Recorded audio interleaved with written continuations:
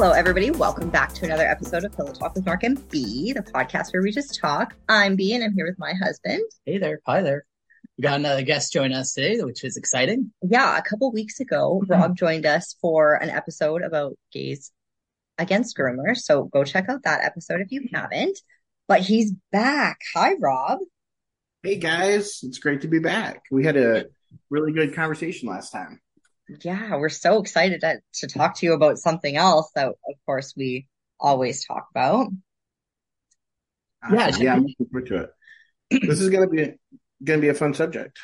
Yeah, so we're here to talk about religion because you had mentioned on the last show that you've studied a ton of them.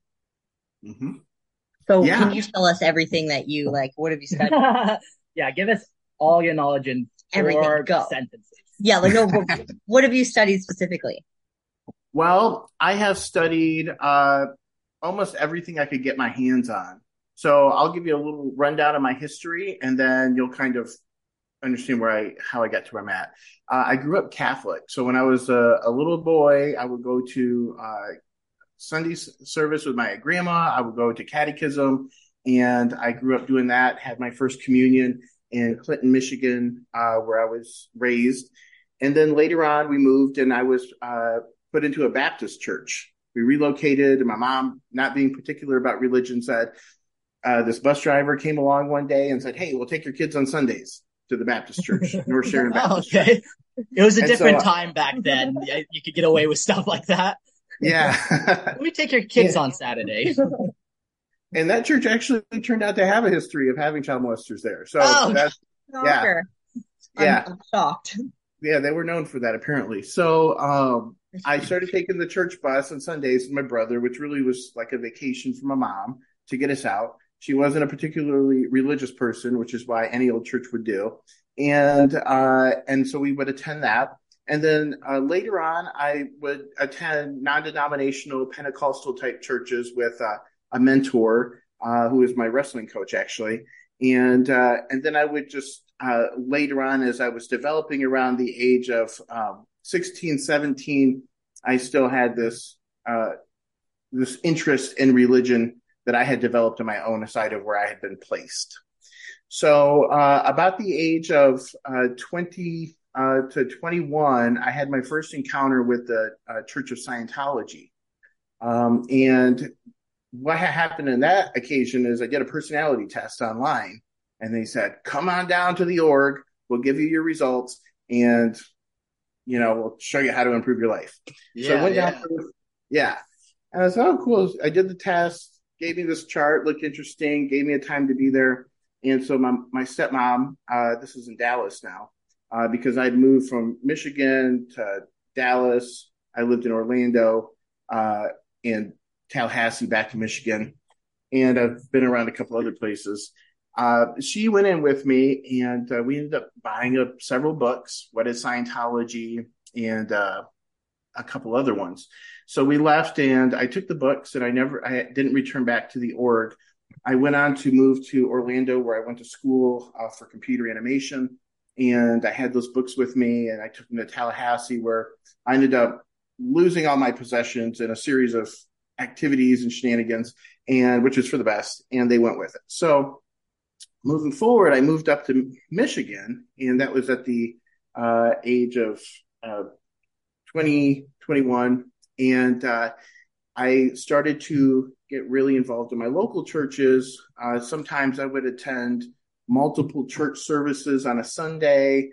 On a few occasions, I would go church hopping, I called it. You go to this church service, and you can catch this one. If you plan it right, you can make. And I was just addicted to church. But I was also, when I came back to Michigan, I realized because I lost all my possessions, I wouldn't have them when I died. And I prayed about that. I said, I know that I won't take anything with me. And that's when, and I said, just help me to become obsessed with you, God. That was my prayer when I was accepting what had happened. And then from that moment on, actually, I became really just obsessed with everything from televangelism to reading my Bible to copying my Bible book by book, memorizing chapters verbatim. And that's all I talked and thought about. I would go to work and just come home, and all night long I would just, I was really hungry after that. And then I ended up joining the Seventh Day Adventist Church because I had this question in my mind about the fourth commandment and the Sabbath. Remember the Sabbath to keep it holy, and how it was on the calendar that the Sabbath was Saturday. And through talking to a friend, she's like, "Well, I know these people were Seventh Day Adventists, and that's what they believe, and they're old friends of mine, and I should put you in touch with them." So I ended up attending church there for a couple of years, and I really enjoyed it. I was, but the problem is, like with most of these religions that I would come into contact with in my life, my questions would kind of be oversized for the organization that I'm in. Like, it's not something they considered, it's not part of their doctrine. Go to the next church.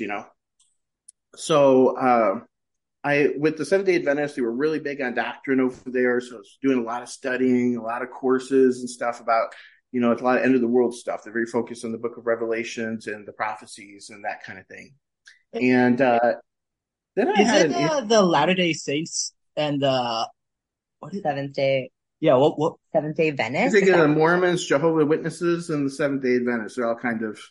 Okay, I'm just trying to tie it all in. Like I know a lot of these kind of just casually in passing. Yeah, but I've But never heard of that one specifically, but Mormonism. Okay, so then yeah, remind me carry to on. come This is back to all the end times fascinating. and Revelations. Let's talk about that.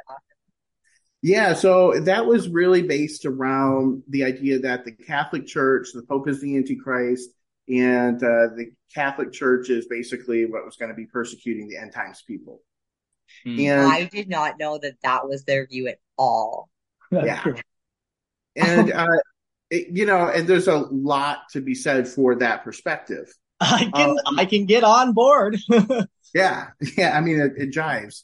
Looking at where things have gone. So let's see. Seventh Day Adventism ran dry when I started questioning the state of the dead. So for me, the scriptures were talking about the afterlife. Jesus would talk about his miracles. He'd say, "These things and greater you shall do," speaking of his miracles. But in my churches, I wasn't seeing any miracles, and my pastor and nobody was doing them. And if you ask about them, it's one of those things you find out when you die, or miracles don't happen, or prophecy is just all these reasons why we're not seeing it in that church or whatever. And so I moved on from there, and the next logical place would end up being with the Messianic Jews. So I started attending a Messianic Jewish synagogue in Dallas at some point, and that was kind of like the next logical thing because they kept the seventh day Sabbath, and they were like closest to Scripture, without going away, which most religions don't account for Sabbath anymore. And so that's one of the big teachings of the Seventh Day Adventist Church, how that changed, that in 321 AD, Constantine the Great changed the Sabbath from Saturday to the venerable day of the sun god, Sunday. And so by transferring the solemnity of that day through the power of the papacy, they moved that Sabbath day, something that can't happen biblically, really, And so that was the next place that I went. And in this process, though, I was still searching for good answers to how to experience the spiritual world personally, because for me, this whole journey and listening to all these amazing stories in church wasn't going to do me any good unless I was going to be experiencing all the cool stuff they were advertising that we quickly forget about as soon as service is over. And so, yeah.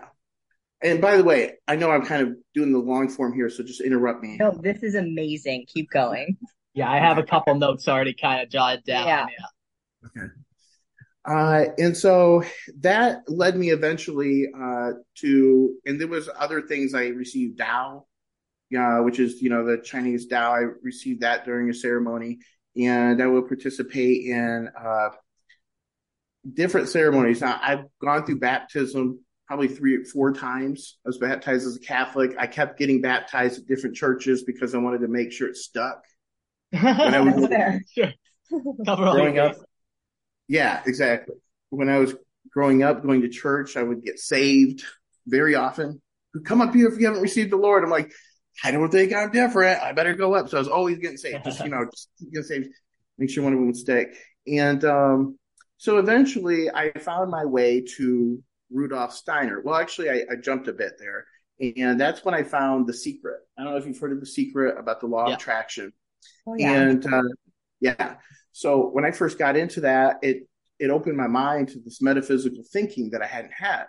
And I remember there was this old woman in at the Seventh Day Adventist Church, and her name was Arlene. And she said, Robert, she said, my grandson got into that, and he got into the occult.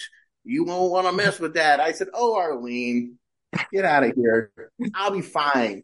Because for me, it's like whatever I would take in, I'm going to compare it to the scriptures. They search the scriptures daily, find out if it's so, and so when I was learning The Secret, which it was really eye-opening for me because it really ended up being for me what prayer is. Ask, believe, and receive with no doubting. According to your faith, so be it unto you. As a man thinketh in his heart, so is he. And I could go on and on because the scriptures are really heavy with you cast your own vision, so that actually turned out to be very biblical for me. And it did turn out to be, I think, a universally true principle. But, most churches and stuff at that time were like, that's bad. It's prosperity gospel stuff, or some people may consider it witchcraft.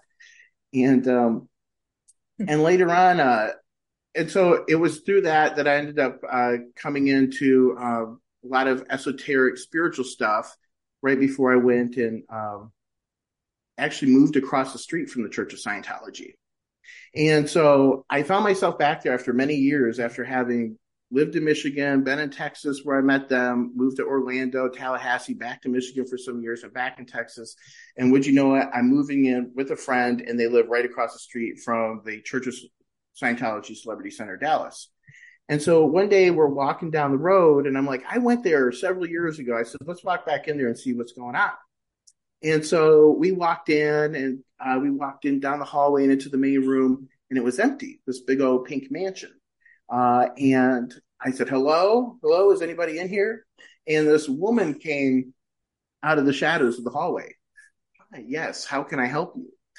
I said, hi, yeah, my name is Robert. And even though I had now these books in the past, I didn't really study them thoroughly. I didn't really know anything more about Scientology than what that South Park episode gave us. If you ever seen that, this is what Scientologists actually believe. And the OT3, yeah. The Tetons and yeah. Great episode for sure. Yeah. It was very educational. And so, I brought that up to her.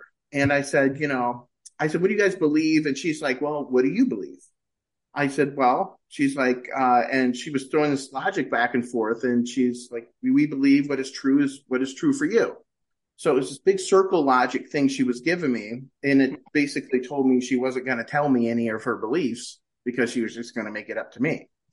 And so I said, okay, well, that's interesting. She's like, well, why don't you come back on Sunday? We're going to have a service and you can meet somebody there. I said, okay. So I came back a few days later on a Sunday service.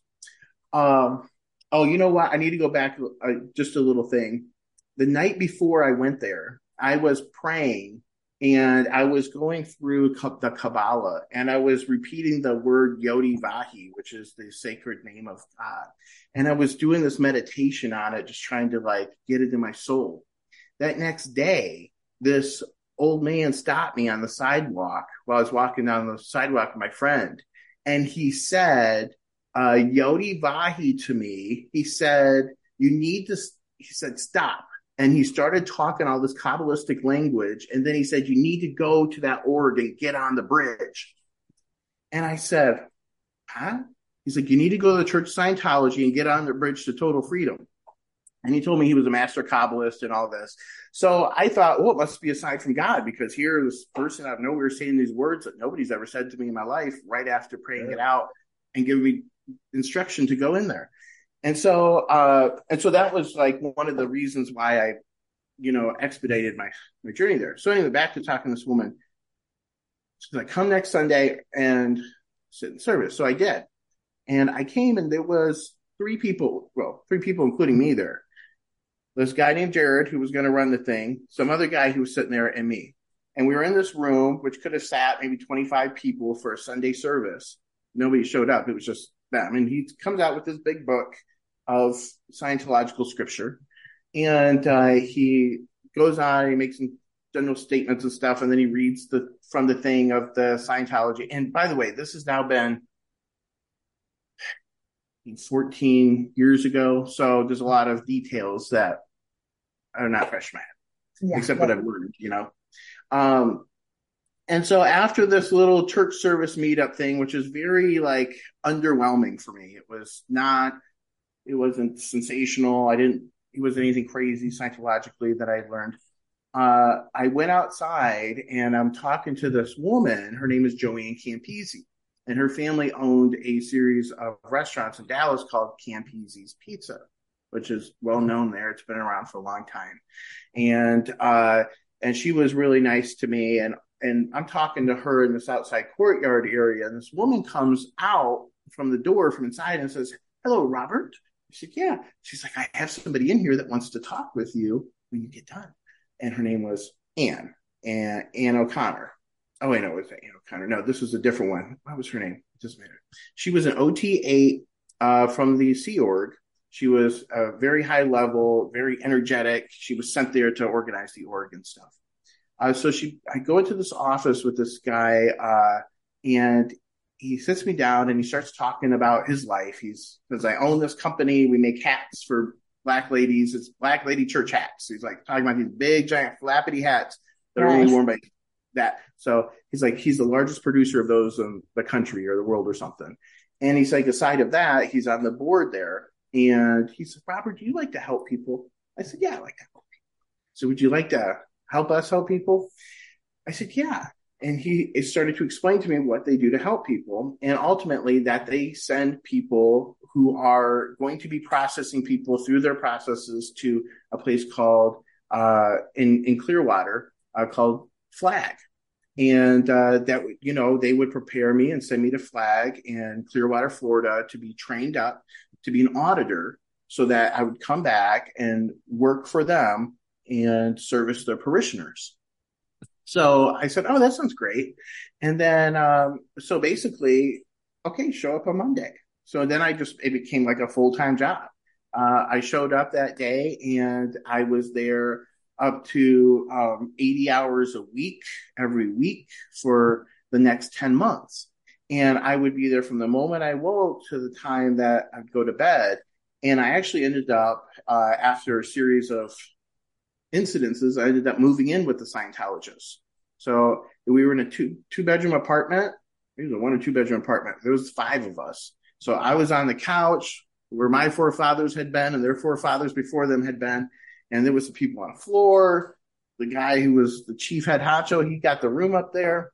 And so we were all just Scientologists making next to nothing, giving all of our time and energy to the org, living there.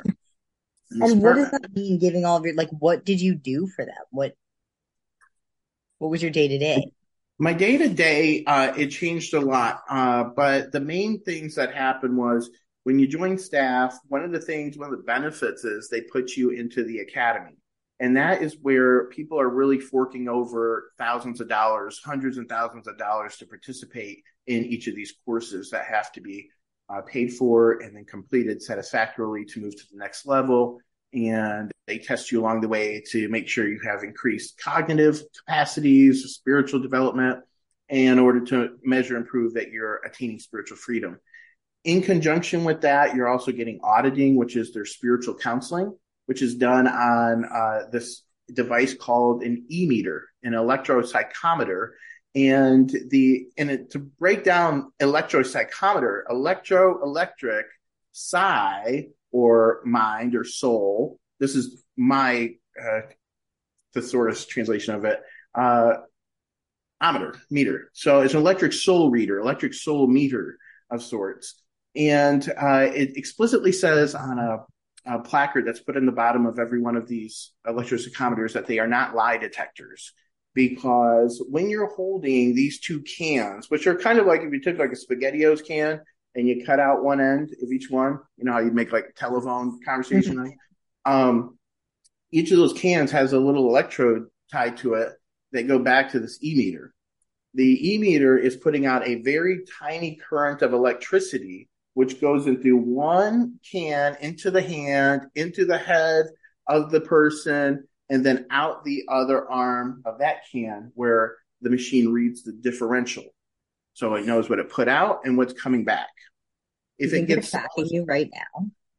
what's that? I think they're Oh, tracking you right now. well, no, No. well, they might be. Well, we'll go into that because I don't think so in particular, but you can get yourself in trouble with them. And I I've heard of these that so many times before, and I've never actually heard what they're doing and like the actual electricity behind it. I was an electrician for 10 years, so like hearing actually the process of how the current goes and stuff or how they're wanting to, like that's super interesting.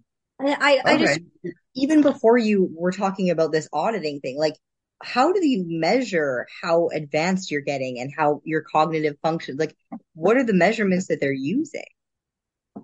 They use, and I got one posted on my wall here because I got all kind of religious paraphernalia surrounding me here. I'll just turn off my blur. You can, well, you can't really see it, but that's a bridge to total freedom over there. And you could probably pull this up on Google or something. And it's a very complicated chart that shows you beings on a tone scale measurement, unit of measurement, based on emotional states, all the way up to spiritual freedom. They measure your tone level to determine how high or low you are, Yeah. how or spiritually free you are. And there's certain somatics or rather symptoms, including happiness and freedom, that go with the stages, down to apathy, which is really at the very bottom. Even hatred is above apathy in this meter. And so by measuring your state through the electrocytometer, they can determine how far up they need to keep processing you. So there's a That's couple so of, interesting. Can you just buy one of those things or they keep those on lockdown? you go on eBay and you type in e-meter, you'll see Yeah. like the Mark 8. They're not to be sold. They're not supposed to be sold. Okay. But Scientology doesn't have a governmental law protecting that, so you can go on there and buy it. They're usually Yeah. 800 to 1,000, $1,100 or more, give or take. Like, I can't remember how high the prices are now. They probably even sell them for Interesting. 3,000 for direct to Scientologists. So, a couple other things about the process of auditing regarding how that path goes through your hand. The whole theory is when you're holding these cans, they're going to be talking you through different questions. If they say, bring up, tell us about a time when your mother was mean. They want to hear about the first thing that pops in your head is probably going to be the most painful thing. They want to flatten this button, meaning take away this power that it's draining from you by releasing the charge that exists within this memory. So the way that they're going to do it is when I say, well, there was a time when I came home from school and I had a homework assignment that was filled out by me and another classmate and there was nice handwriting on it. My mom said, I know that's not your handwriting because you can't write good. And that hurt my feelings. Oh, great. Let's run that one. So tell me about it again. So now the auditor, which an auditor means listener, is going to instruct the person to go over this memory and retell them over and over and over. And what happens is every time you go back to that memory and you retell that story, you reframe it to yourself. You have another realization. You recover another lost bit and you recontextualize it. You bring understanding and wisdom to the situation that you hadn't considered since it happened. And in the process, you free yourself of hangups and of depression and things that can exist within that charge. So when the signal goes in one hand and it goes up to the head, and then they're asking me this question, and now I'm thinking about my mom and this thing that happened. This is the theory is that thoughts have mass. Their matter and energy come together and it creates mass, and that mass blocks the current, at least a portion of it, depending on how traumatic and how much charge is in that mass, which will show in the differential read whether you have a lot of energy loss or we're having a little bit of a problem there. And so by going over the story, because this is a live meter that's showing us whenever they're having a thought twitch, uh, by going over it over and over, you come to grips with it. It doesn't hold any charge for you. And then now we have what's called a floating needle. And then they're like, great, process done. And they move on to the next thing. And they process you like that over and over. A Yeah, lot so of it's just like a blunt way to say it is like a type of shock therapy almost. But it's well, not even shocking. It's just you, you scanning. don't Like it's even just Yeah. Hmm. don't feel the current. It is Yeah. so Yeah. such a Yeah. low voltage, you don't even know it's really happening. But more than any of that, it's being used as kind of insight into your it's the thought talk pattern. Yeah. therapy. I Yeah, literally did therapy like this without everything hooked up to me, but I did a therapy where I had to retell it, and she would ask me different questions. She would make me focus on like different things in the room so that the main thing just wasn't that big of a deal. And it was like a whole picture instead of that one scan of just my dad yelling at me or whatever it was. exactly. And in Dianetics, it's basically a similar thing. They have the processes without an e-meter. So Scientology incorporates the e-meter. Dianetics is that field of study that comes just before. Dianetics means through the mind, and Scientology is through the spirit. And so once you've worked your way up through the lower half of this chart through using Dianetics and the processing they have, eventually you attain a state called clear. Once you reach clear, then you start to go into your OT levels, the operating Thetan levels. And so there's 8 additional levels there. And each of those is designed to clear you on one of the 8 dynamics. They handle people on the basis of your intermediate most dynamic, your second with your partner, for instance, your third with your family, then with your neighboring community, and then like with your country, and then as a global citizen, as a human being, as a spirit. By the time you're to the 8th dynamic, you're at the God dynamic. And so on each of these dynamics, we're looking, okay, where is there a problem? Where have you had a problem with society or with your mother or with religion? And ultimately, it's to give you this freedom so that way you can be like Tom Cruise jumping on a sofa, electrifying Oprah Yeah. if everything works Yeah. out. So, I mean, I was going to ask about Tom Cruise because, like, I've read some stories. Obviously, it's the media, so like, who knows? But like, he wasn't the best husband. He seemed to be very controlling, didn't let her do anything, all that kind of stuff. So, like, how does being the best self or whatever tie into that? Because wouldn't that mean you couldn't move to the next level?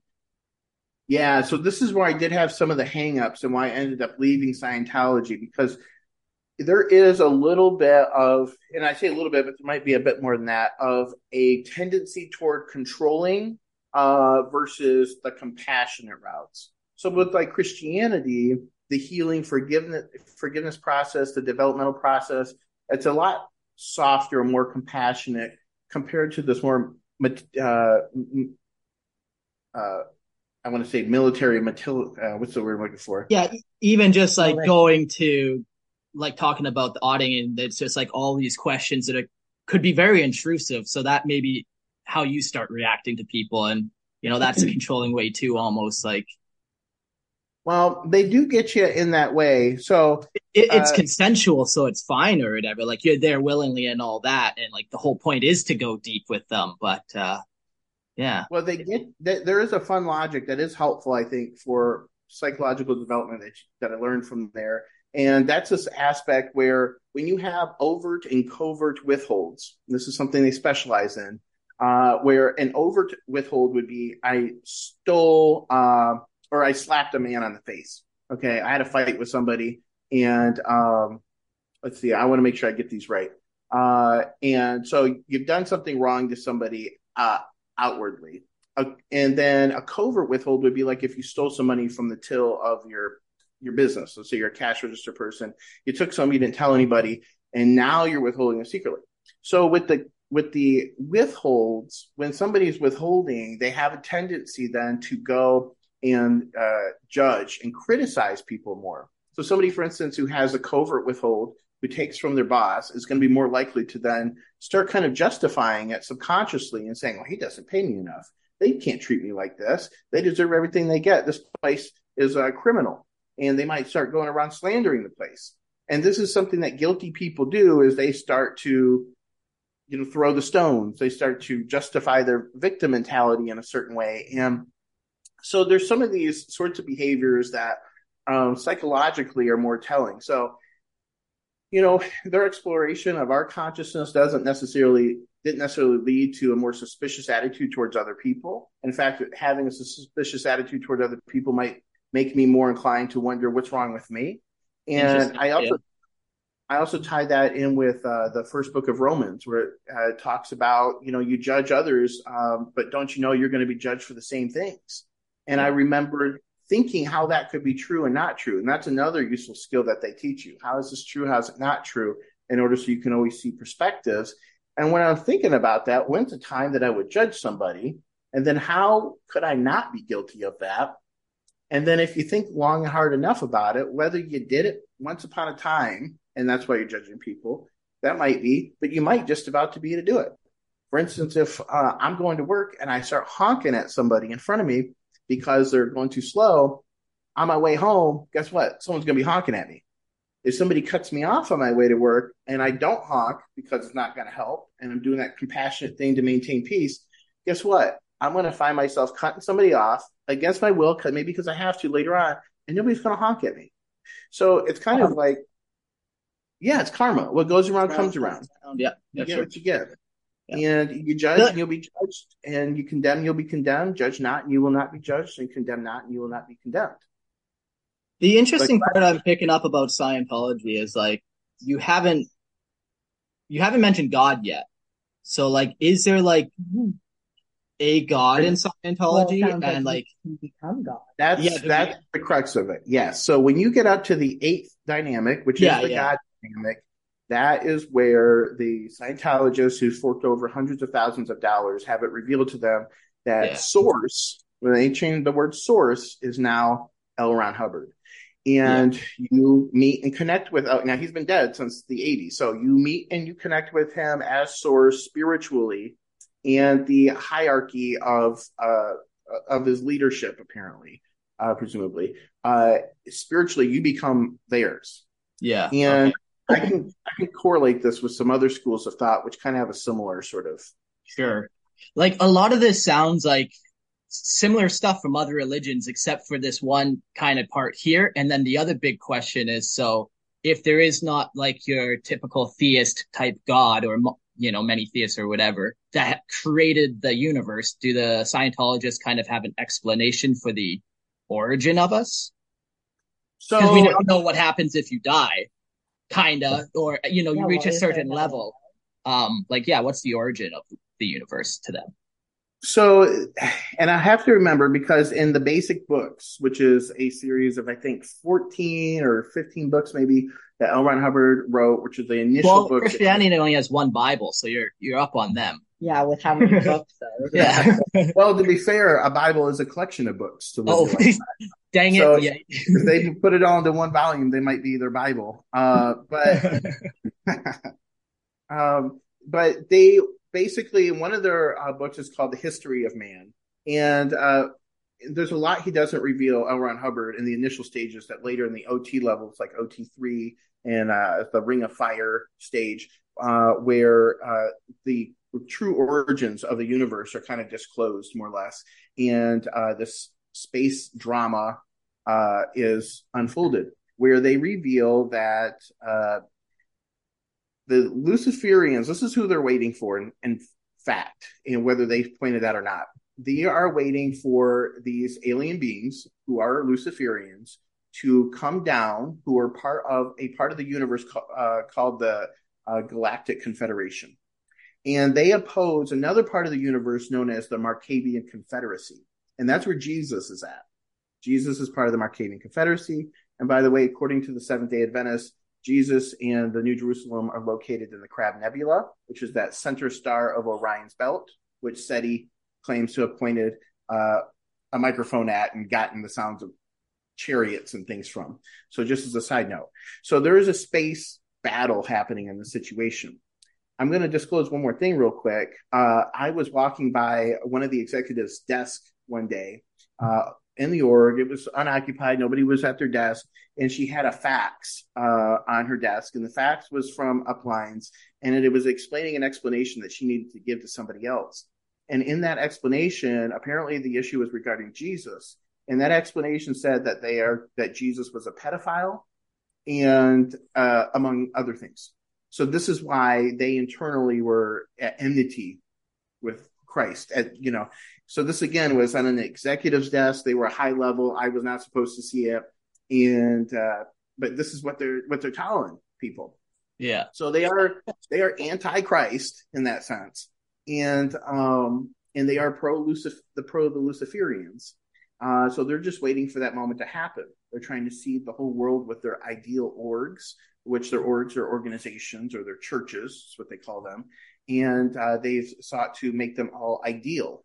And an ideal org was a concept that L. Ron Hubbard had developed and fleshed out before he died of what an org could look like if it was perfectly possible, which at that time it wasn't. And then, so moving forward, now it's become possible. Now in Clearwater, we have a building called the Superpowers Building, and it's full of all these amazing contraptions, which are designed to free the Thetan from the body and give him an autonomy, including ones that spin you around in circles, and they do this and they do this and that to you. And they're very high level activities that cost a lot of money to do. And just, the information is probably available on the dark web that I haven't seen, but aside of what they do show you and they advertise, it's to promote the next stages to your freedom. You mentioned a lot of stuff like about Scientology. I'm finding this very fascinating. But so you explain like the aliens going back and forth and there's this galactic concept, but he really just doesn't describe like the origins of the universe. Or is it like Big Bang, or just kind of they just leave it?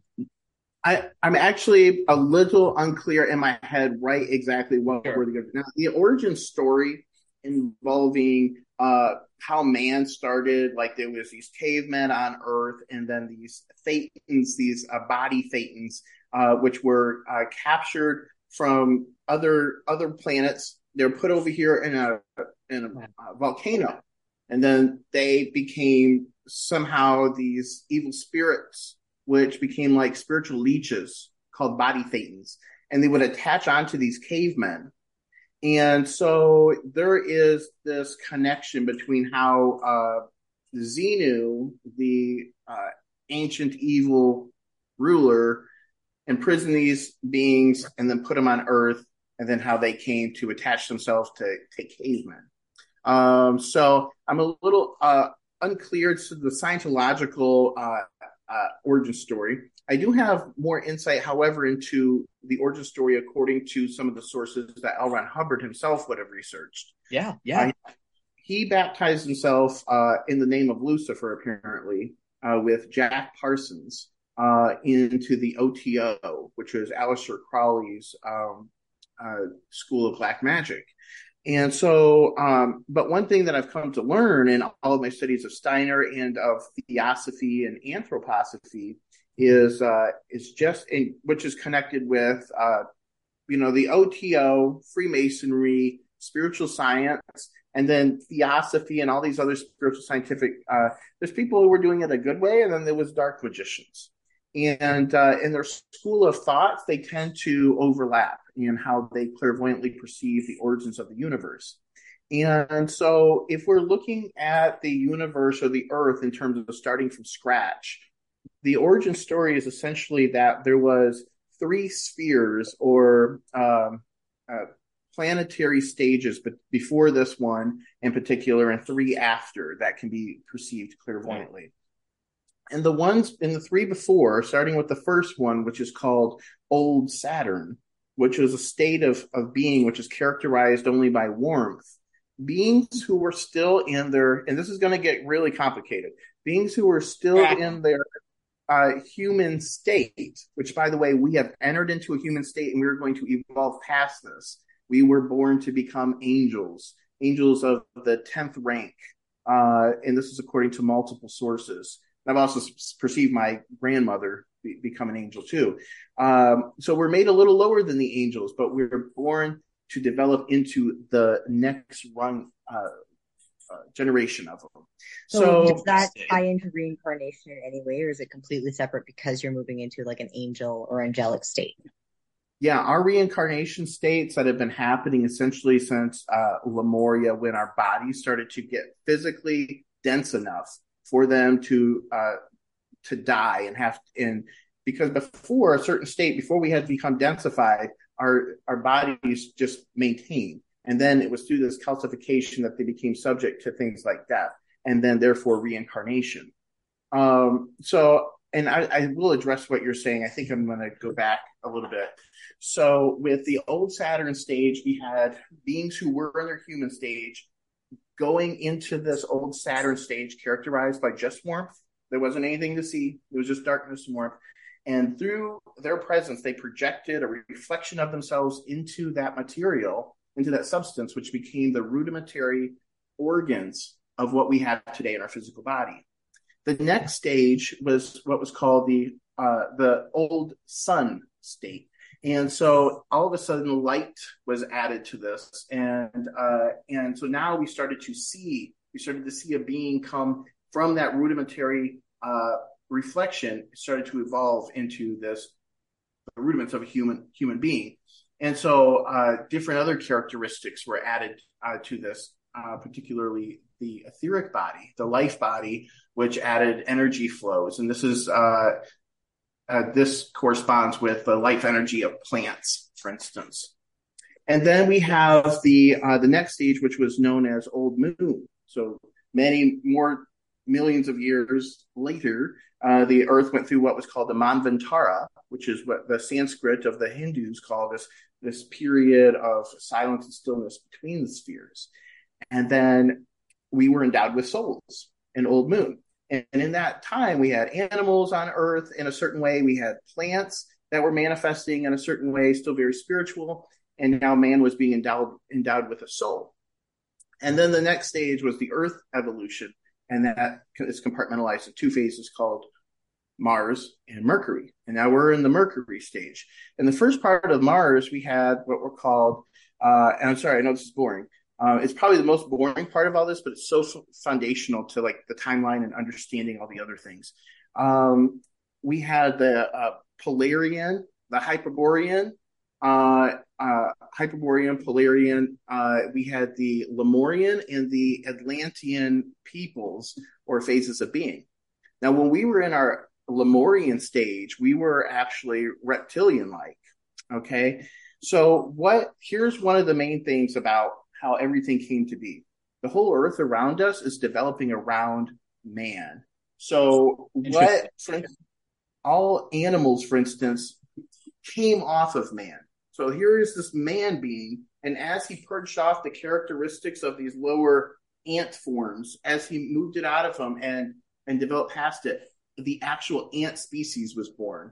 And as the anteater in him became purged through his development, then the anteaters went. Now, what was occupying these group souls of these animals were beings, humanoid beings, who could not keep incarnating with man's evolution because they would not develop, because they were underdeveloped, because they were backward in their development. They went on to become these animals. So those are old people.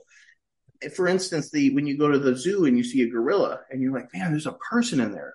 That was a person back in Atlantis. That person could not continue with man's evolution according to these teachings. And so he is stuck in the special line of gorillas. So in a sense, we have the whole animal kingdom in us. It is us. It's part of us. It's come from us. And so there is that connection. And it also points to reincarnation.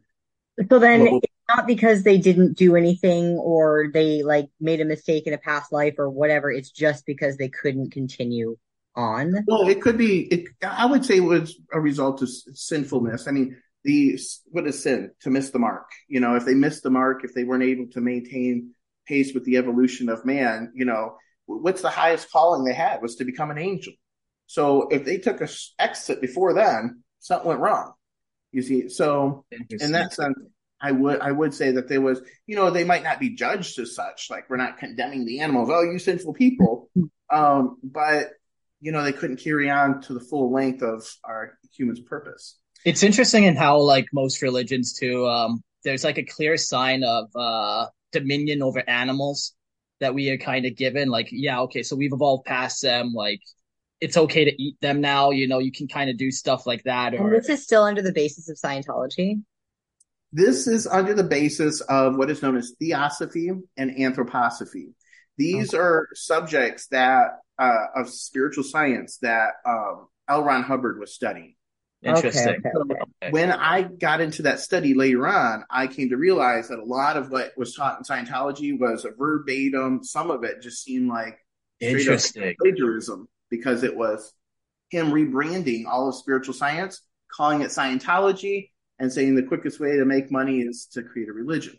Yeah, And yeah. Yeah.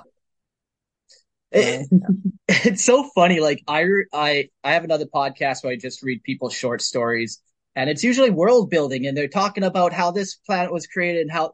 And like if I read that on one of my stories, I'd be like, that's the best story I've read in a long time. Like I like this element of it. Well, I don't quite get that certain aspect, but like it's some very cool world building for sure. How he's done kind of. so I'm going to just clue you in. I'm wearing a shirt. This says Dr. Rudolf Steiner. And I'll do you one better and I'll show you his picture. Nice. Okay, okay. He died in the 80s. If you could see my office, I got pictures of him all over, not just Carrie Lake. So, like, is And that paraphernalia stuff, or are you like a huge fan? I'm a huge fan of. You're like a Scientologist, like still in the I'm not a religion? Scientologist, and Rudolf Steiner wasn't a Scientologist. Oh, right. Okay, yeah, Scientology didn't exist until the 1950s when Dianetics Scientology came around. Steiner died in 1925. He lived from 1861 to 1925. And he founded something called anthroposophy, which is basically Christian theosophy. And theosophy was basically a Western spiritual science based out of Hinduism and Buddhism. And the spiritual scientific aspect relates to the mystery schools that have always been existed. So the ancient Egyptian mystery schools, Babylonian, etc. And so even Jesus, he talked in parables only, lest anyone should understand, and be converted. He would speak clearly to the disciples privately, though. So this is basically in alignment with that private dialogue that was given like from Hermes Trismegistus or was taught to the initiates, the Christian initiates, like the Rosicrucians and people like that. And so at some point, that knowledge, which was always meant to be kept secret and kept from the general population, don't cast your pearls before swine, and was really withheld, not because it was meant to be withheld, like the good people with knowledge are trying to withhold it from others, but it's because there's so much powerful knowledge that if evil people get a hold of this knowledge, they can do a lot of evil with it. And I'll give you some examples. Hopefully, you don't have any evil listeners who are going to use it. And Yes. so, as a result of that compromised knowledge, there's a mixed understanding. So now people are like, oh, I'm in the crystal balls and I'm doing this and that. And a lot of people have these one-off sides of esoteric occultism, of this higher spirituality that they are looking at materialistically and they're using for these purposes that are something other than receiving Christ or finding your higher self, attaining eternal life, which is the whole purpose of the sacred spiritual science. So, as a result of all that compromise, Rudolf Steiner came along. He's got almost 300 books to his name, 256 books to his name, and 30 he wrote. The rest were compilations of the over 6,000 lectures that he gave, which are a stenographer, shorthand note taker for all of them. So they're all, this is a lot of like, I've been listening. And so these lectures, which you can access through rudolfsteineraudio.com, or you can get at rudolfsteinerpress.com. You can find a lot of the audiobooks. They're all free at that rudolfsteineraudio.com. But if you go on YouTube, you find a lot of content. It's really interesting. And that's how I found Steiner. I actually had a prayer one night and I said, I've used the law of attraction to attract everything I wanted in life. Now I've been to close to 60 countries. That was one thing I wanted to do, as I wanted to travel. There's a lot of experiences that I wanted to have. And I was using the law of attraction in terms of knowing how to pray effectively, and my prayers are coming true. But I didn't know how to pray using the law of attraction to assist in my spiritual development. And so one night when I was going to sleep, I'm kind of detouring a little bit because all of this kind of goes together. I formulated a visualization. And the visualization was of me in my full day waking consciousness walking down a sidewalk. And in it, I would occasionally look off into the spiritual world, like off into the ditch. I would like look into a window into the spiritual world in the back on the sidewalk. And the visualization was meant to encapsulate being in the spirit world while still being in the physical body.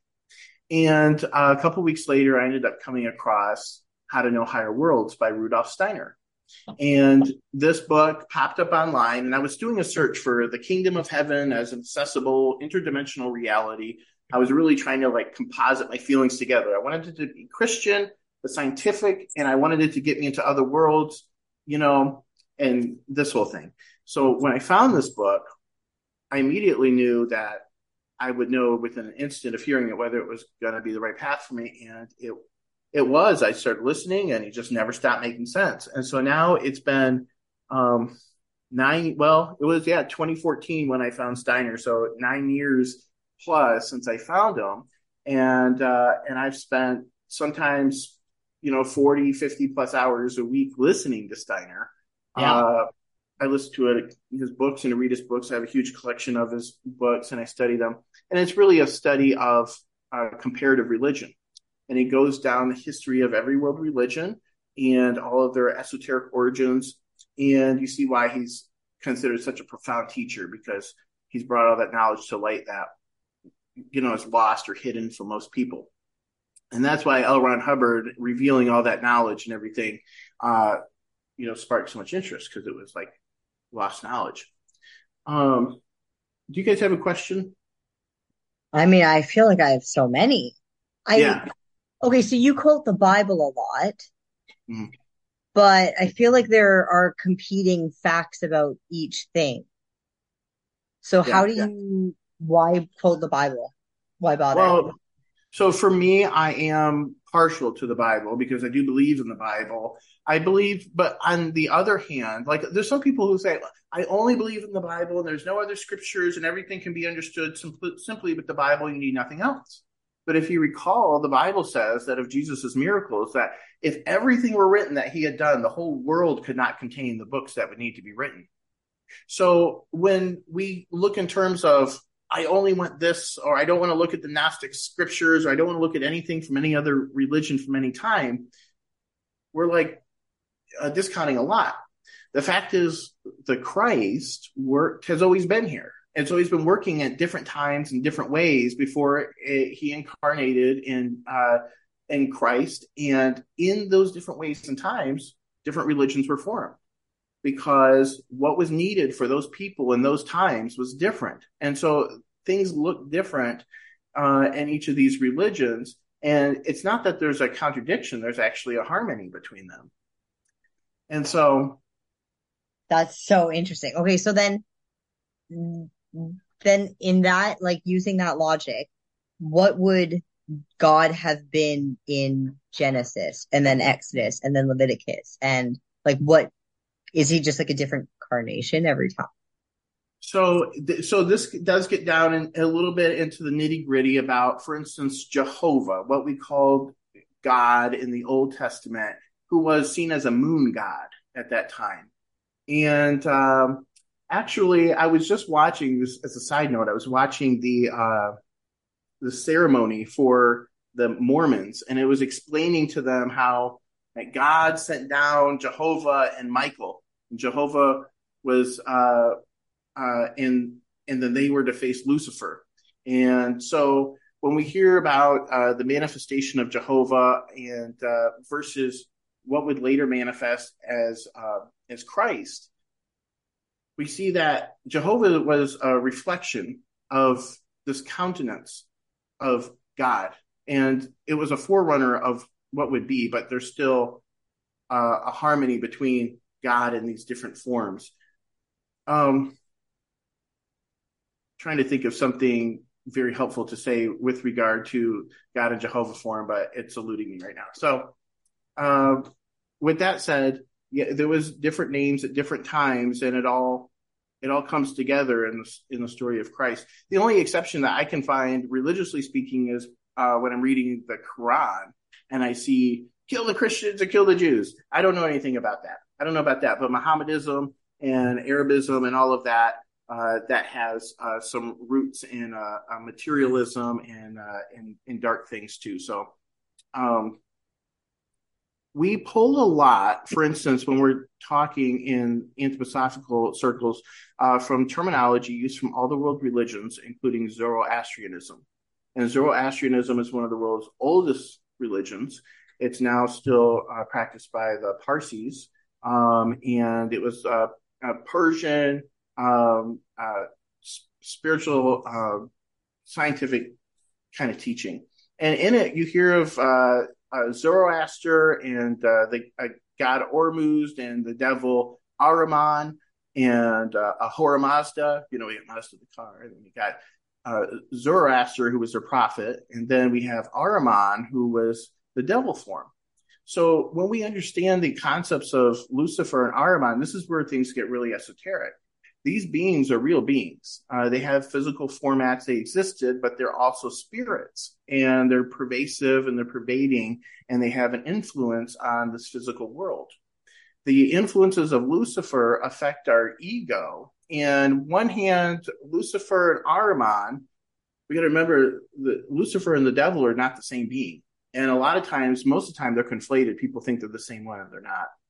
And so Lucifer is leading us off towards a type of egotism, while Ahriman is leading us off into a type of materialism. They're both producing obstacles for us, but they also both have a purpose, which is why they are here in the first place. So the Luciferian nature or impulse is that which seeks to give us a freedom, causes us to want to be free, for instance, as independent beings who think independently. And on the extreme, they want to run away with themselves and into the spiritual world and be completely autonomous spiritual beings, essentially, almost, in that direction. Now, we have a middle pillar, the Christ pillar.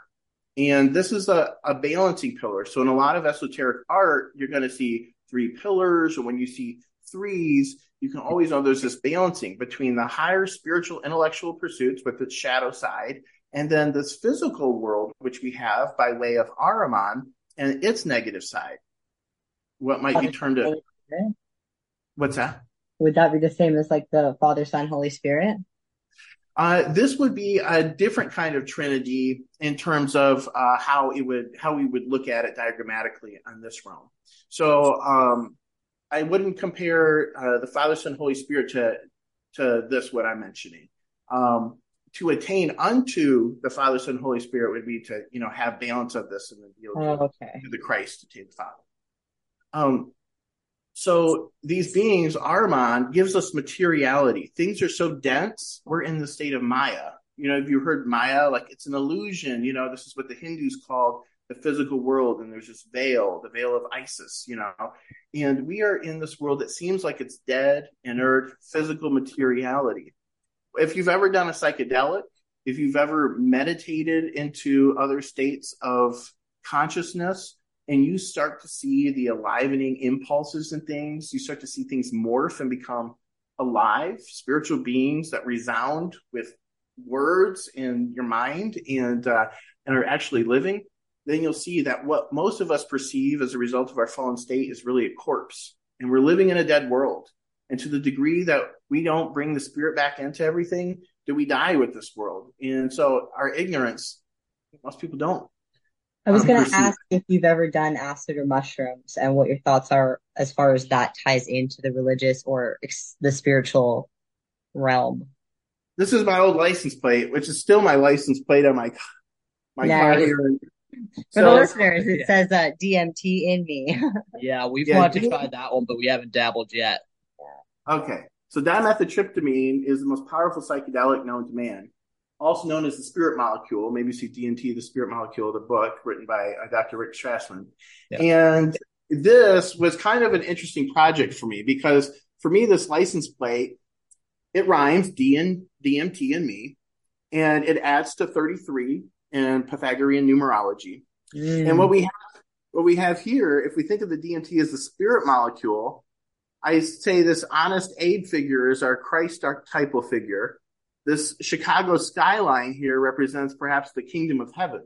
And that's right behind the word DMT. Behind the word in is a windmill, kind of blowing, moving the Christ or the kingdom of heaven in, And what is this? It's a temple building. Your body's a temple. So for me, it's the Wow. spirit in me, kingdom of heaven in me, Christ in me, spirit molecule. So there's You're a profoundly deep individual. Yeah, it's incredible. I feel like you have answers to questions that I've had in my head, but I don't know how to get it out.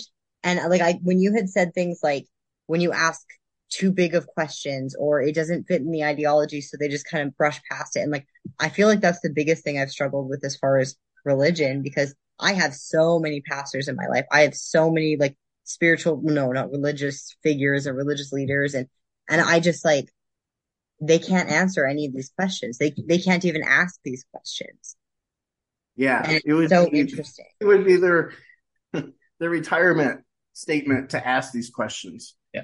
Because they do seem so fundamental that to actually hear an answer to a lot of these things is shocking, because we've had to gloss over so many big unknowns until you die, you know? Yeah. So when you get sources like Rudolf Steiner, for instance, and there's many other people who I think are, you know, in alignment with Christian values, who are authentic, clairvoyant, spiritual, biblically aligned teachers who bring us this knowledge.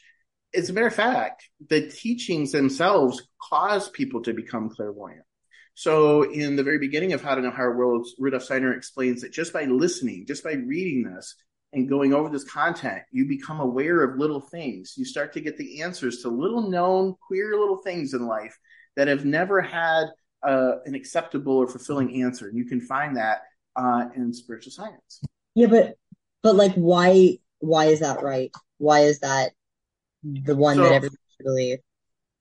well, so the big thing is, if we are looking for the truth, we want to have an experience with the truth as much as possible, which means we need to find a path where this is an experiential reality, which means we don't want another pastor who's going to say, you'll find out when you die, but we want somebody who's going to say, it's possible for you to experience these things now. The kingdom of heaven is at hand, and it's your job. Seek ye first the kingdom of God and his righteousness, and all things will be added unto you.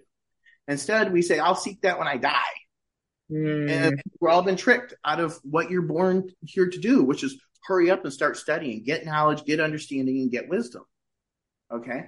So, this information, it's important that people start to ask the hard questions.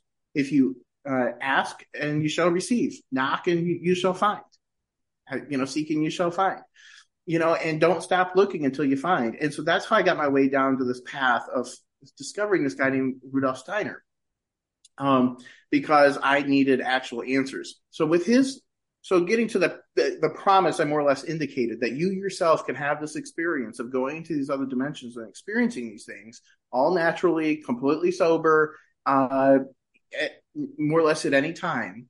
And depending on your aptitude and your practice, this is information that's given in How to Know Higher Worlds, among all of the rest of his books. For me, every book is a book of initiation. Yeah, it's interesting, like you just saying, going to another realm or dimension or whatever, and doing DMT or doing mushrooms or acid or whatever. You know when you're gonna have a bad trip. Like if you had a bad work week, you don't want to be doing that stuff, and that like aligns you in that kind of dimension. Where if you're Zen and one with yourself, and then you do it, now you've just aligned yourself with the good God or the good entity or whatever we're labeling it. Well, and if you're known by your fruits, that would count in the spiritual realm as well, right? Mm-hmm. Yeah, that's So fucking so fascinating, man. I feel like, yeah. I'm going to give you guys a little rundown of how a person comes to see clairvoyance. And before I do that, let me give you the taster and explain what happened to me and why this is amazing.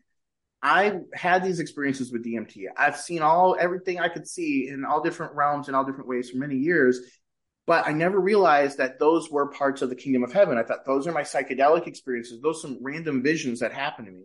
At various points, I've had spiritual beings come to me and I've had experiences. I don't know how it happened. It went away, never happened again. Don't know how to repeat it. And I said, you know what? I need to learn how to do this consciously.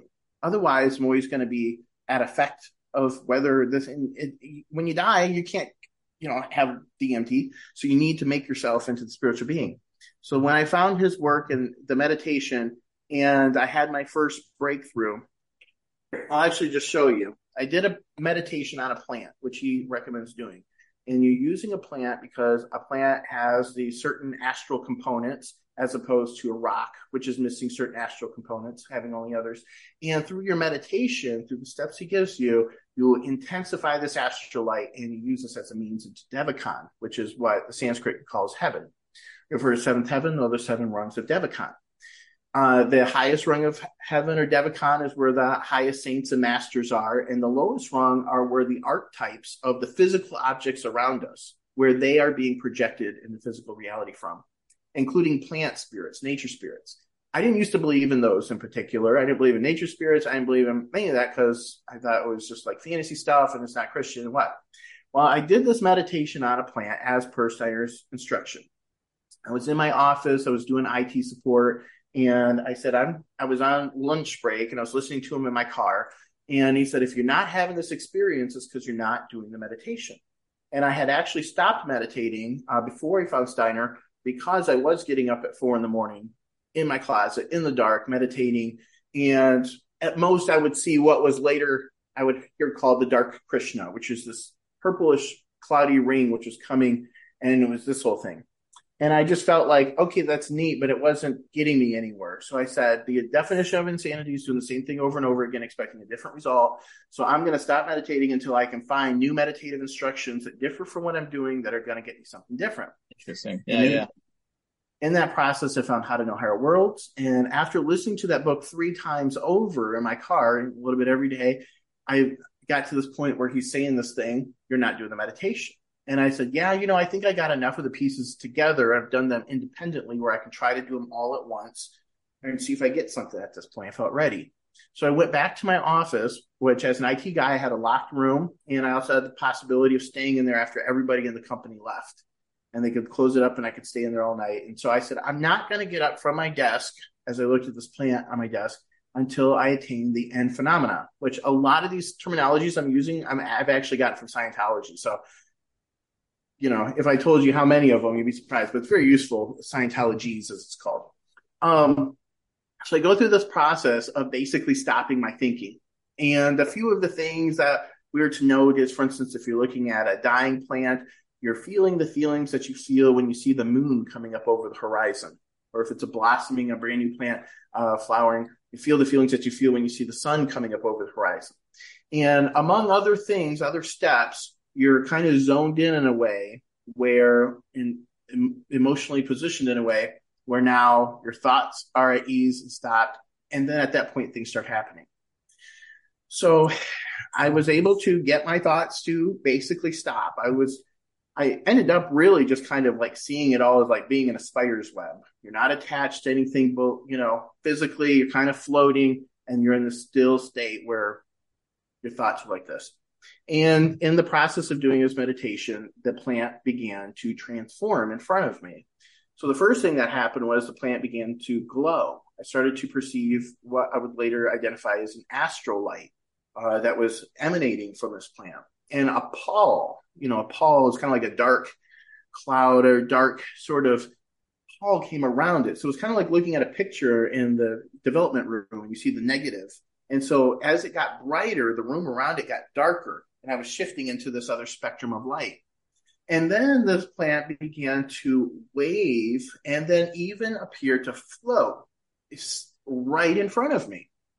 Again, I'm completely sober. I'm just meditating, doing what I'm supposed to do. And I'm perceiving a plant in front of me. It's moving and Which, growing. for anybody who has not done acid or mushrooms, that's exactly what you would be seeing. Yeah. Like you're describing it perfectly. And so I pulled away. I was like, oh my gosh, I can't believe I just altered perception using meditative skills. I mean, I'm on the right track. This may happen for me, because people spend 40, 50, 60 years meditating and nothing ever happens to them.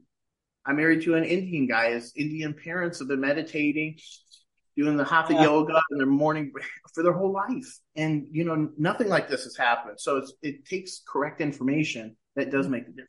Do you think that you have to do DMT to understand what to see, to experience that? No, I don't. But for me, it was in an initiatic sort of way.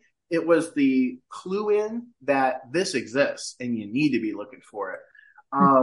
Like the Bible says, like blessed is he who sees and believes, but even more blessed is he who doesn't see and who believes. Hmm. So for me, I saw and I believed, which was a matter of course, and would have been a great sin to have denied, forget of what I'd seen. Yeah, But for the like people, a lot of man's problem is knowledge. You go back to the Garden of Eden, it's the heavy burden of knowledge. Ignorance is bliss. Like it all comes together where the more you know might not be good for you. Simplicity sometimes is the best thing. But I was going to ask because, like, you've obviously done your research, but in the Bible, it kind of says, like, have faith, believe, and kind of carry on. And that's kind of what I was told when I was not given answers. We're just like, no, no, you just have enough faith. No, have more faith. Just so, like, do you feel like you don't have faith now that you've gone to every possible level to figure it out? Like, does that cheapen your eternity? yeah, great question. So, like the scriptures say, my people are destroyed for lack of knowledge. And so, if you only trust your pastor to give you that kind of insight because you can't do your own research or you don't want to, you're going to be limited by what you experience as a result of only following that type of person. So, I, whatever we got, however we got to that discussion, I just want to point that out. Where else were we? Interest. I mean, it's been a pretty long episode, but I feel like I do kind of have a couple questions. One, okay, so you had mentioned that Lucifer and the devil are not the same. Can you quickly make that distinguish those between, can you Differentiate them. differentiate those for me before I kind of go into this next question? Yes. So the powers of Lucifer and Satan are different. They have different purposes, and as I was kind of describing earlier, one is based in your intellectual psychology of your ego, and one is based on the outward world. The one in the outward world that causes us to materialism, materialistic behaviors, that is the satanic aspect. And we find that manifested in technology. And what we have is the technological subculture, which is developing, and with the internet and advanced artificial intelligence. This is ultimately, according to the prophecies, going to lead in about 1,000 years from now to the manifestation of Satan on earth. So we are preparing the ground for that now. A couple thousand years before Jesus was here, according to prophecies, Lucifer actually manifested as a man in China. But again, other than going to these specific manifestations, which have and will occur, the themes of them and how they're characterized in the scriptures are just like that: the inner and the outer obstacle bearers. Interesting. Okay, so if it's like God, Jesus, is the devil, does the devil have to be part of it? Like, could somebody say that the devil is karma and necessary to the picture? And in that case, is it that bad? Or Can't have good without evil. Well, Otherwise, it's pretty good. yeah. So according to all the teachings I can get my hands on, the denial of the devil's existence is actually the biggest trick, but it's also how he has you the closest. When people, monists, atheists, people who don't believe in the devil and they only believe in an allegorical sense of good and evil, that they don't realize that there's a present evil that is adversary that's actively working against them. They are susceptible to the games and the tricks that will deceive them. We have to be aware that the devil exists in order to be privy to his actions and to fend him off. I think one of the most impactful things my dad ever said to me was, we're always in the end times when good men do nothing. Like, if you're not aware of the problem, you're not actively fighting, end times. Like, that, this is how we end. Exactly. When good men do nothing, Evil prospers. Strong men create good times create weak men create bad times. Yeah. Absolutely. Yep. So, How do um, how do you feel like well, I mean, I watch a lot of conspiracy things. So there's all this stuff saying that certain concerts are rituals to the devil. And do you feel like that's true and that's like another manifestation of things happening? I was just at a weekend concert in Oh, Amsterdam a couple weeks ago, and I in was there with my niece. We took her on a cruise, and she found out the weekend's going to be there in Amsterdam. We're there, and Uncle Robert, can you take me? And I said, "Child," I said, "this is terrible. It's my dream come true to see the weekend in Amsterdam." Fine. Well, leading up to that, I saw some of the videos of how they're flashing like Satan in the background and all this. And I watched a recording of the show we were going to watch. And I started to like, wow, there was this very deep occultic Yeah. uh, narrative going on with these people coming out in white robes and then the city being blown up in fire. Down they're out in red robes and there's this big metallic, humanoid deified and this big giant moon and the lunar forces, which are known to contain or be associated with evil impulses. In the way that the songs were lined out with this whole dancing, this whole thing that was playing out throughout the show, it really did seem like I've come to destroy you, to take your soul to hell, and to brainwash you down this devilish path. That really just spelled out kind of like a sinister agenda right in our face. Yeah. But definitely, I mean, you can't deny when you see Madonna doing her thing or Travis Scott. Beyonce, Travis Scott, Well, all these and famous the celebrities that Travis do. Scott. and Yeah. the like Yeah, what would happen like Travis Scott's the only one where people have actually died. And so when you die in that kind of a bubble of energy, what happens to you? well, the thing is, the astro world experience where everybody died, well, everybody, the people who died at the Travis Scott thing. It was really clear leading up to it and things that were happening around it that they have sort of a sacrificial attitude and that he really was sparring it on. And so the fact is, we have multiple dimensions around us. We have heavenly beings as well as evil beings around us. And what's happening in us is the most important thing because they can't really hurt us unless they can lead us astray with our thinking and making us do and go into evil things or good. So we have a lot to say if we can control our minds on what happens regarding all this invisible stuff that's around us until if at some point I describe or talk into that part.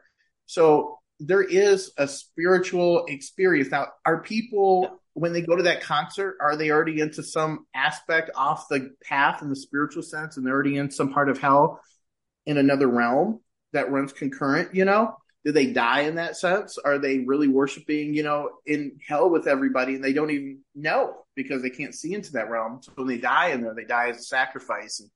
And so I Right. And consider that. I it's want kind of like just, we talked briefly about like the prosperity gospel and like the power of thinking. And if you're thinking negatively, and it doesn't necessarily even matter if there is or isn't some actual entity behind it, man, like bad things are happening there. Yeah, if you law of attraction, yeah. right. Some of the spiritual scientific thinking that I'm talking about would actually point to the idea, for instance, how do we get thoughts? What are thoughts? Thoughts actually think us. And when a thought crosses your head, it's actually a sign as a footprint of a spirit passing by you. A thought is a spirit and it's Hmm. alive. And when it passes through you, its footprint, so to speak, like it would be in the mud, is the thought, is the cognition. Yeah. So Like you can't control your thoughts, but I can control my arm, but I can't control my thoughts. Okay, well, I think you disposition them.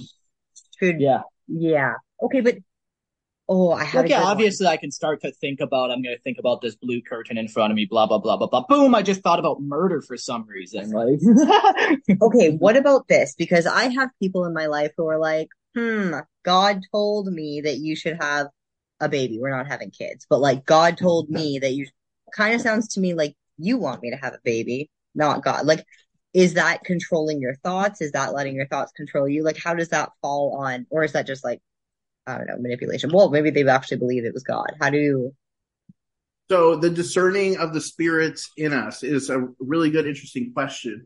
In the old days with Socrates, he had a daimon, not a demon. Later, that the word demon would come off of that, but a daimon was considered essentially a nature spirit, and in between the gods and the dead. And what they would do is they would work the God's will into the works of the dead, because the dead are working on us. That when you die, your soul, among other things in its own development, will work on the earth, will work on plant development, or work on the living. Our ancestors are helping us, guiding us, affecting what's happening. So this daimon was this intermediary spirit that he believed in, that he gave credit to for all of his knowledge and wisdom. And when somebody would come up to him, he would consult with the daimon, and he would, through this system of communication, get answers. So do you have to phrase things in a yes or no format with the options? And then if he had complete stillness and peace in his skin and in his body, he knew that this was the spirit talking to him. And if he felt any distortions or pain or discomfort, and depending on his location, he would know what, friends, should I go to this place tomorrow? And he consults, and he gets an itch here, don't go, you should stay back. So that daimon, later, according to Steiner, really made the Greek people the most capable and able to understand the Christ. Because at Golgotha, the mystery of Golgotha, what this is, the Jesus dying, is that when he died, his blood hit the earth on the cross.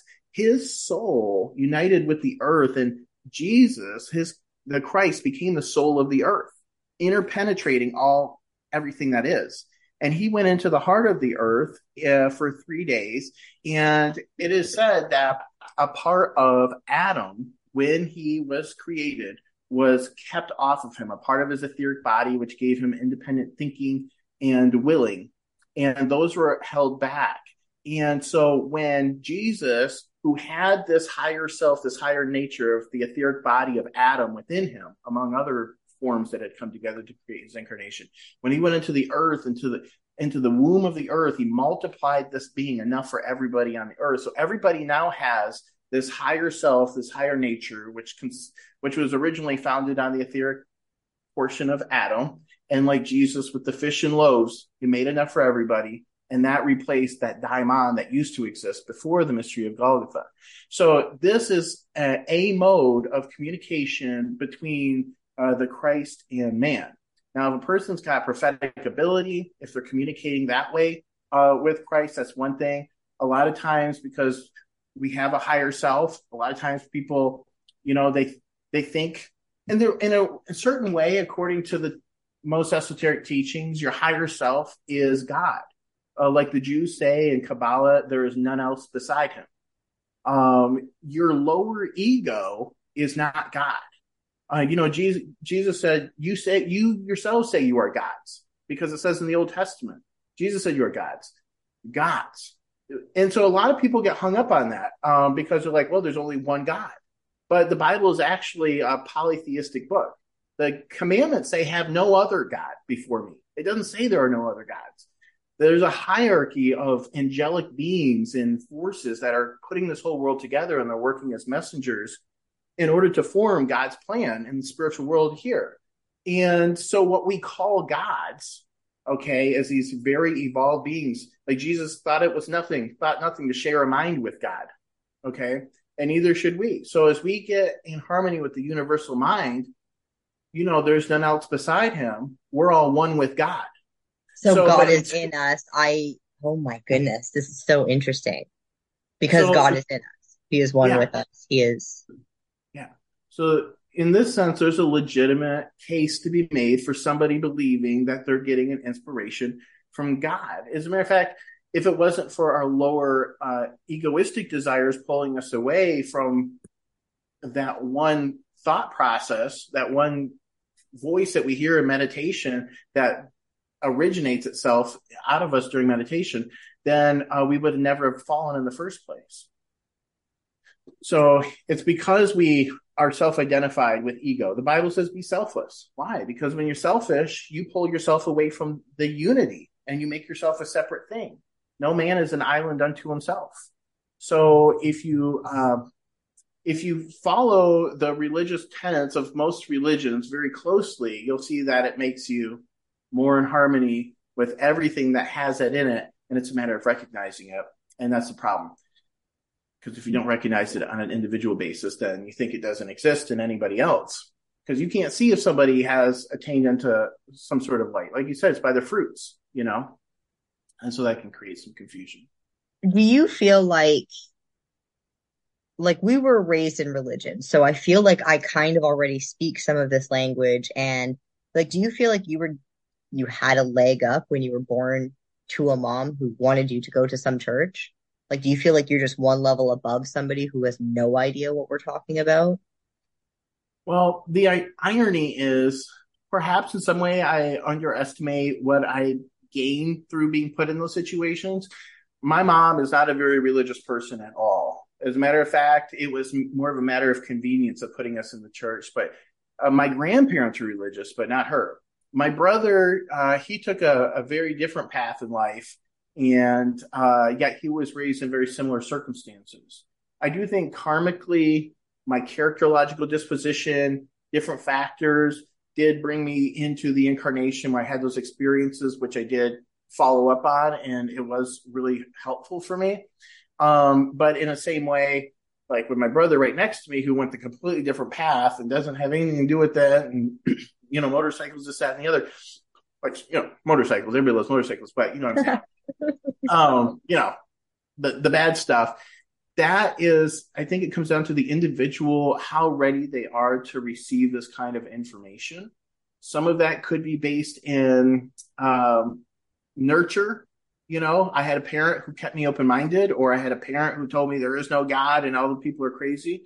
And then some of it is nature. Again, that characterological disposition where I'm automatically interested in the subject. Like somebody's interested in football. I'm not into football. I'm into this subject. And just in the same way, I understand if somebody's not into the subject because I feel lucky that I am.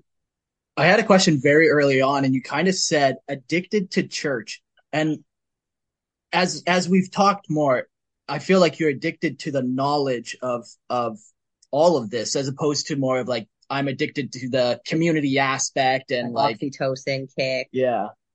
Yeah, at that time, I would say that I was becoming more addicted to religion, spirituality, but the church experience at that time was really important for me. I was getting a lot from it.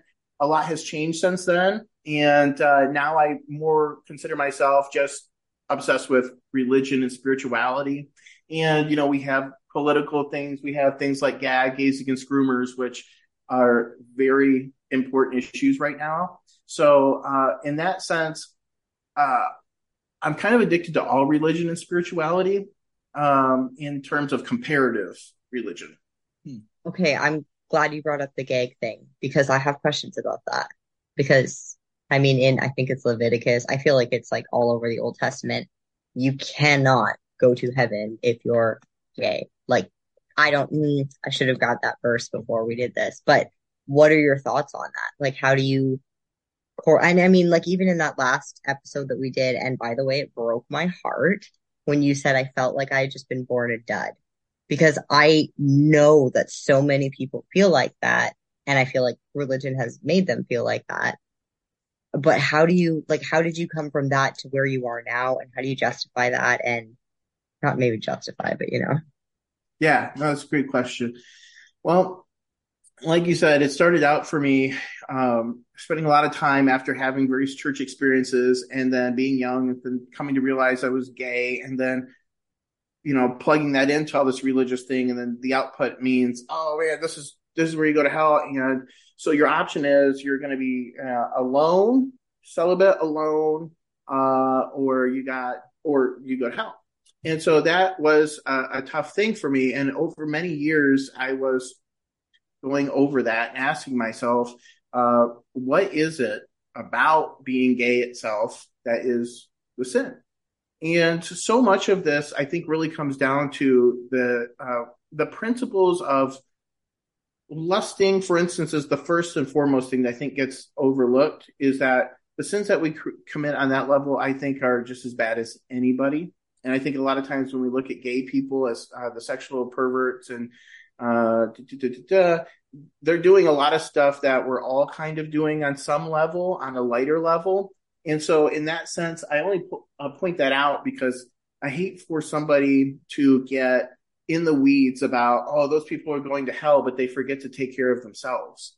Mhm. Because for me, for the things that I see wrong or that I think are, hellbound activities, and I'm considering my own behavior, you handle yourself if you're, calm about this, you handle yourself with more compassion because step by step, well, why am I like this? Am I going to sit here and just condemn myself with those stones? Well, you might spend a few years doing that. I spent a few years just hating myself about it. But you might go and get knowledge and start to like look at the differences between what you're doing and then what is being condemned. Now, some say, and I'm not saying I'm necessarily going this route, that the sins of Sodom and Gomorrah were because they weren't good hosts. And it wasn't that they wanted to know these angels biblically, they were just not good hosts, and that's the biggest crime. But some people kind of take these scriptures and they go that route. But I can definitely see how it's not productive to have two men having any kind of sexual intercourse if your objective for, you want people to be fruitful, multiply. Yeah, like so Right. I was just about to say, so my biggest sin is I got a vasectomy. So that is just as equal of a sin where I cannot multiply now, just like a gay man can't. Well, you still could. You just, you're not Yeah. gonna.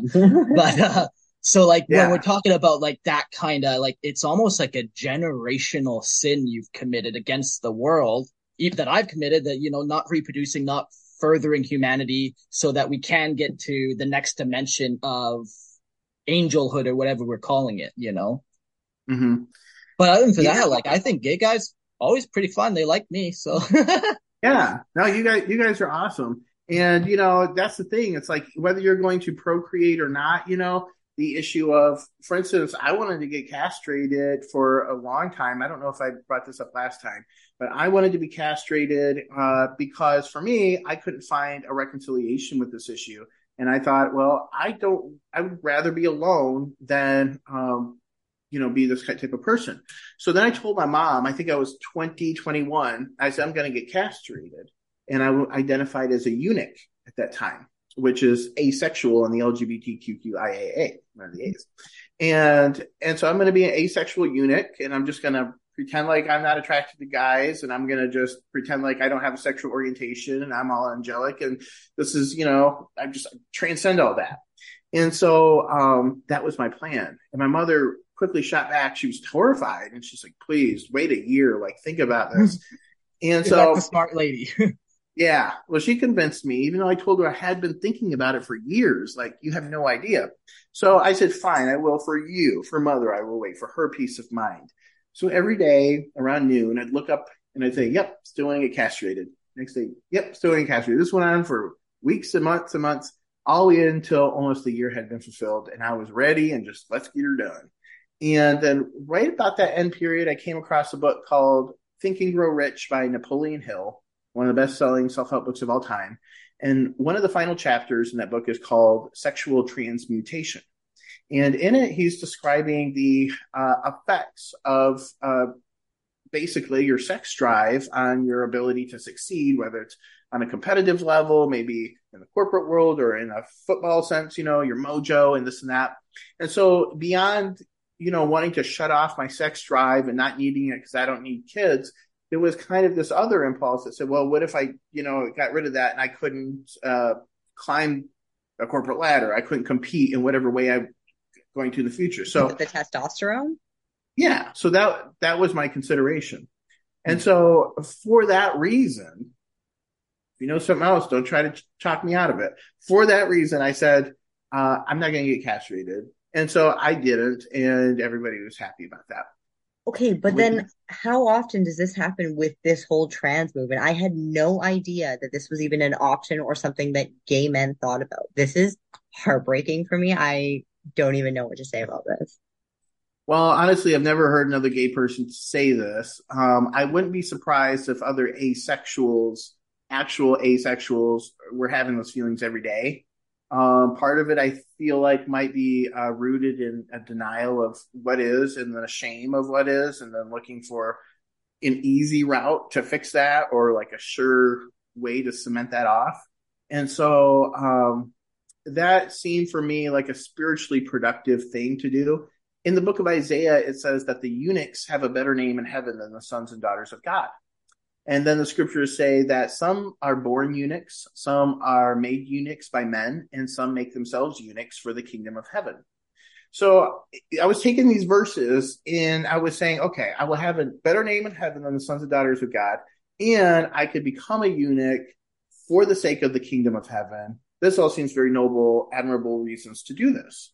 But then there also exists, some people have an interpretation that says, and, you can't enter into the kingdom of heaven if you have mutilated genitals, or that the word eunuch actually only means bedkeeper, and that this is a way of being, and it's not like eunuch as in snip eunuch. And so the translations of the words are what. So there's kind of some opinions on that. For me, though, I decided that I was just going to let it play out, and I was not going to go into any relationships. And so I went until I was 25 years old without having been in a relationship. I had a girlfriend for a short period of time to try to force it. And I tried to also date another girl to force it. And it wasn't working. I wasn't interested. I was just lying to everybody and wasting all of our time. And so at the age of 25, when I was still saying I'm not going to have a relationship, I was living with two lesbians who I found at roommates.com. And they knew how I was. I religiously minded, and I was watching Yes Man with Jim Carrey. And in that movie, I was in self-help. I still am. I enjoy that, but mostly hardcore spiritual stuff now. But I really resonated, with the whole process of, he's going to this thing and say yes to life and say yes to everything. And I said, I'm going to try that. I know it's a movie, but it's true. I'm very miserable in some areas of my life. So let me say yes to dating a guy. We say yes, just to be a contrarian. And I could probably point some holes out of my own story, but hear how this, probably shouldn't have happened. But I did it to free myself from the situation. And so immediately I found myself into a relationship with somebody. I never had a relationship. And that started on the first of the month and it ended on the last of the month. It was like a 30-day relationship. It was almost like clockwork. The very next day, the first of the month, another relationship started, ended on the 30th. I'm like, man, I'm in boot camp. And then that ended on the end. The next one started the very first day, and that's funny. That one went 10 months, and then I learned a lot. And all of these relationships had an abusive or dark element to them. So as I'm going through, I'm like, I don't want that. I don't want to be around that person. I don't want to get hit or talk to you like that. And then finally, after that one ended, I said, we use law of attraction. I was reading a Deepak Chopra book called Life After Death, and I'm reading in my best Indian voice. I have a really great Indian voice. And I said, God, bring me somebody like, and I made this extensive list of this perfect person. Somebody who could show me what I could be, somebody who was loving and kind, and somebody who liked to travel and this, that, and the other, and all of these things. And I really said everything that was negative, I put it in the positive to make this affirmative statement of who I wanted. And a couple of weeks later, I ended up getting a chat message from this individual, and we started talking, and that's who I'm with now. And we've been together now for 13 years. This person Congratulations. Well done. Thank you.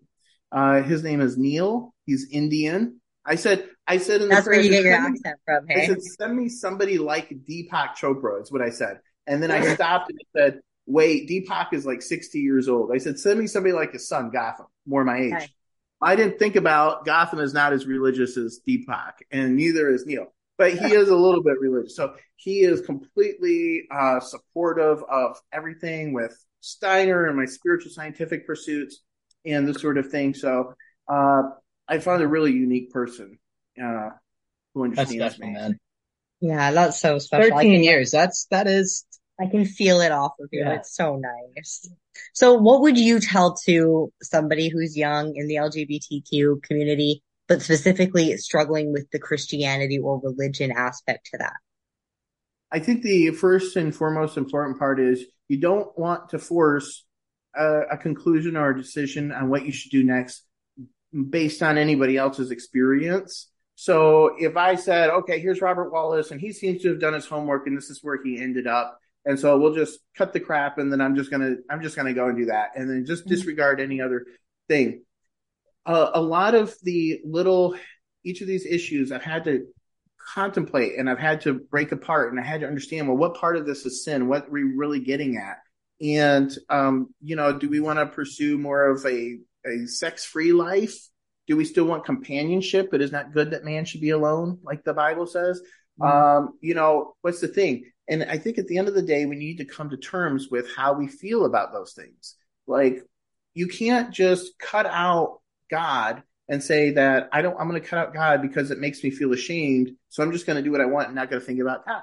If you cut out, here's the foundation of most religion. We're all born sinful or evil or and we whatever. were created this way. I got my own sins. Bee's got her own sins that we all have to battle. Everyone's got their own sins, and all sins are created equal. We all got to battle them. Right. Whatever, whatever. I don't know what that looks like for anyone, really. Right. So we have the sin nature, and we have to balance our life according to that, or we're simply people that are rudderless. We're moralless. We have no moral compass. And I would rather find all the ways where I am sinning in life and know that I'm coming up short in those areas, than to give myself a false sense of security and tell myself I'm a good person. Yeah. I don't believe in good people, honestly. Jesus, when they called him good, he said, "Why do you call me good?" He said, "No one is good but the Father in heaven." And so if Jesus can't even allow himself to be called good, how can we even contemplate thinking that we're good? And It really helps. I think the key, here's one of my big nuggets that really is like a cornerstone in my psychological thinking, as what I was mentioning earlier. One of the shortcuts to ending all of the judgment that we're going to have to experience, so much of it is on the crux of this: judge and you will be judged. Yeah. Judge not and you will not be judged. So the freedom from judgment has to do with our ability to free other people. So there's the parable of the guy who owes the master money. And the guy says, "Pay me what you owe me." And he's like, "I'm broke. I don't have anything." And the guy has compassion on him and says, "Fine. I cancel your debt. Go into the world. Be free of this. I release you." And what did that guy who was free do? He went to someone who owed him money. And what did he do? He shook him down. And he said, "Pay me what you owe me." So the first guy heard about it. And he said, "I heard what you did. I just got done freeing you of your debt. And then you went and terrorized somebody else for the debt they owe you. Now I'm putting you in jail and you're going to pay the whole thing." Yeah. So in a certain way, God, Jesus, forgives us. But if we are holding on to grudges of other people, we're holding ourselves by that same standard to a judgment also. Yeah, live by the sword, die by the sword. Like, these are all principles, Yeah. Okay, so then I think I have one question to like wrap it all up. We were taught, ask Jesus into your heart and, follow the 10 Commandments, all that kind of stuff, and you'll go to heaven. But you have to ask him into your heart, ask him to forgive your sins. Like, is there a third part to that? I think it's just, I feel like it's accept them into your heart. Is that do you agree with that? Is that the ticket in? Like, what's the ticket how fundamental is he to your belief? Yeah. That's what do you work to? Like I told you, I went when I was at the various churches and I've been saved 5, 6, 7 times. That is not biblical. I mean, the closest Bible verse they have from that is the time will come when man will cry out to God to be saved and will cry out to, in the name of Jesus, and that he'll be saved. So that's speaking of a certain time, but it's not saying you go and you just make a declaration and then all of a sudden your life is going to magically change and then you're going to be saved. That's what I thought for the longest time, which is why I was never content with my salvation, because my life hadn't changed. I'm the same guy. I'm not getting any more guidance. And so it really does come down to a life of study and discipline, getting knowledge, understanding, and wisdom, asking, believing, and receiving, and having a vision. Without a vision, the people perish. So we have a lot of instructions that if we do all of that, that knowledge becomes wisdom. We see the wisdom in it when we do it for ourselves. And so because it's a lifelong journey, it's something you got to work on every day. It's possible to backslide. Some people say once saved, always saved. But, you're just as free to come out of this agreement with God and to go into this other agreement as he is to not be in agreement with you. Everybody's there of their own free will. And so I definitely believe that this has to do with a commitment to the truth, to finding God, to living according to your higher values, aligning yourself with those values as much as possible. And then everything else that happens in life, being understanding of the imperfections that exist in this world with yourself, forgiving, that will take care of a lot of stuff that we can't handle as far as our imperfections. But it is an active role. And if you are truly doing this because you want to go to heaven, you want to see God, we shouldn't stop at the statement and wait to die. We can pursue, like Jesus said, the kingdom of heaven is at hand. Seek it first. Don't seek out your career first. Seek going into this other dimension first. And when you phrase it that way, all of a sudden it's like, oh, wait, now I have to really get down to why my soul and my psychology is this way. Or now I have to really understand meditation and inner peace and aligning my soul if I'm really going to be doing what I'm supposed to be doing. Yeah. So if we're followers, the instruction, we're told to follow the instruction. And so you got to do the instruction and not just say I'm a follower. Be a doer of the word and not just a hearer only. Incredible. I feel like there's so much to think about. I am so grateful that you did this with us and that you just kind of like let us ask whatever questions came to mind. And again, like incredibly profound. Yeah. Awesome. Well, I love these conversations, and it's not too often I get to talk to people who are so open-minded and ready to dive into this kind of information. So you guys are awesome. Yeah, we're honored to have you, honestly. Thank you. Fantastic. Well, just to sum it up, I suppose that was fantastic. If you guys want to support the show, maybe do you have a cool organization or somebody cool you want to try to get us to talk to? I know from some of my other shows, people have reached out to authors and I've had them on. So if you like this kind of conversation, send us a message on Philosophic Market Beat. Yeah, and if you have some questions for Rob specifically, maybe we can get some together and get them back on. Yeah. Thanks. Well, one thing, I do have a podcast. Well, I haven't made an episode in a while, but it's called Spiritual Realities. And I started it as an AM/FM radio talk show when I lived in Memphis. And it was actually a station that Elvis first put his songs on. And then when I moved to Chicago, I turned it into a podcast. And I really kind of haven't abandoned it, but I've been busy. So I'm going to do more episodes, but you go on Spotify. Is it weird to finish this episode by saying we'll probably go to sleep listening to you tonight? I love that. I cross a line? Not at all. You're always stimulating my thoughts here. The best way to fall asleep is to think about spiritual things before you go to bed, because we do ourselves a disservice when we go to bed thinking about materialistic things. And so, yeah, lighten up your thoughts before you go to bed. I love that. Nice. I love that. Amazing. Thank you so much, Rob. We really, really appreciate it. Thank you, guys. Perfect. Thank you so much. Yeah, we awesome. are honestly, this is awesome. Thank you, guys. Yeah, I really appreciate your open-ended questions. It was real fun. Yeah, no, I'm grateful that you kind of had all the information for us and actually I feel like, yeah, you like these questions. You want the questions. Yeah, that's nice. Yeah. Cool. Well, thank you again. If we get any questions or anything, if we get a bunch, we'll let you know and we'll have you on again. But I might just toss you some and send out your email and all that stuff. Yeah, definitely. Have, personal social media that you want me to include in this episode? Yeah, you know what? I could email you some links to some of the. And I'll include your podcast in there too. Okay, cool. Cool. Thanks so much. I'll talk to you soon. Okay, talk to you.